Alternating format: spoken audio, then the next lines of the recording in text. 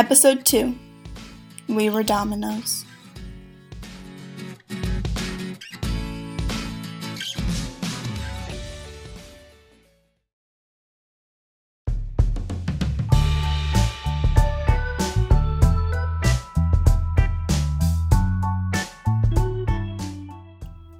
We met when we were still learning what love is.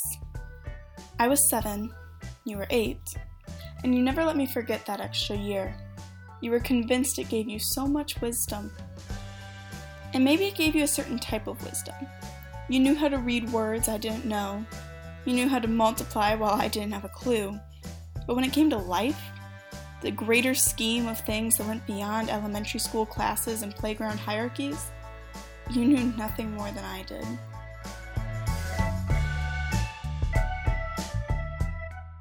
You were 8. You liked a girl. You tried to kiss her. She hit you and never spoke to you again. I laughed and told you that nobody wanted your germs. You asked what I'd do if a boy tried to kiss me. I said I thought the punching was a good idea. We were then distracted by something more exciting. I think it was a worm. When you were 16, things were a little different. You could drive and I couldn't. You would pick me up for school, and on the way, you'd tell me about your girlfriend. First it was Kathy, then it was Brittany, then it was Jenny. Then I got my license, and I started driving myself to school. By the time you were on your 4th girlfriend, I had still never been kissed. And it was not because I had punched the boys that tried. I hadn't let any boys get that close. You would tell me I needed to put myself out there. I needed to have a little fun, live a little. Occasionally, you'd even tell me you had a buddy interested in taking me to the movies. I always had a reason to say no. When we were little, rainy days were domino days. We would set up long, curving lines of those little white rectangles. We collected every set we could find. I think we had about 500 dominoes. And we would set them up over and over again, watching them fall, one after the other. You and I, we grew up to be like dominoes. By the time we had any true idea of what it was like to love another person, rainy days were for movies and coffee shops. We hadn't touched the dusty boxes of dominoes under my bed in over 5 years by the time you first pulled a car into my driveway. But we were still playing dominoes, and it was a version with much higher stakes. We were like dominoes. There would be a time of preparation. Some circumstance would set us on edge right next to each other. I would fall into you, and you would fall into somebody else. And I'd be left flat on my face, wondering why you never fell back into me. I fell for you over and over again during those daydream teenage years. You'd say something or do something to make my heart beat faster. I'd wonder if maybe something was changing.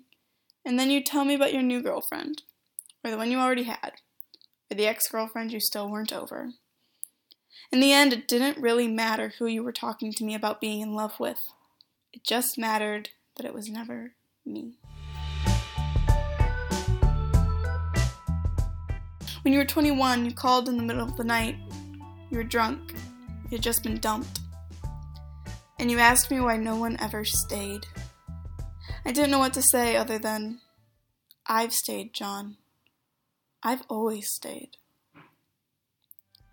In the morning, I called you back, checked how you were doing, told you that I hadn't gotten a chance to tell you something very important. For the first time in my life, I had said yes when someone asked me out on a date. I was going to dinner that night with a young man, an old friend of yours, one of the movie dates I had rejected in high school. You were quiet. I asked you if you were happy that I was finally taking your advice. You didn't answer my question. Instead, you asked, "Are you done staying?" I swallowed. I thought about what I needed to say. Wondered if I had the strength to say it.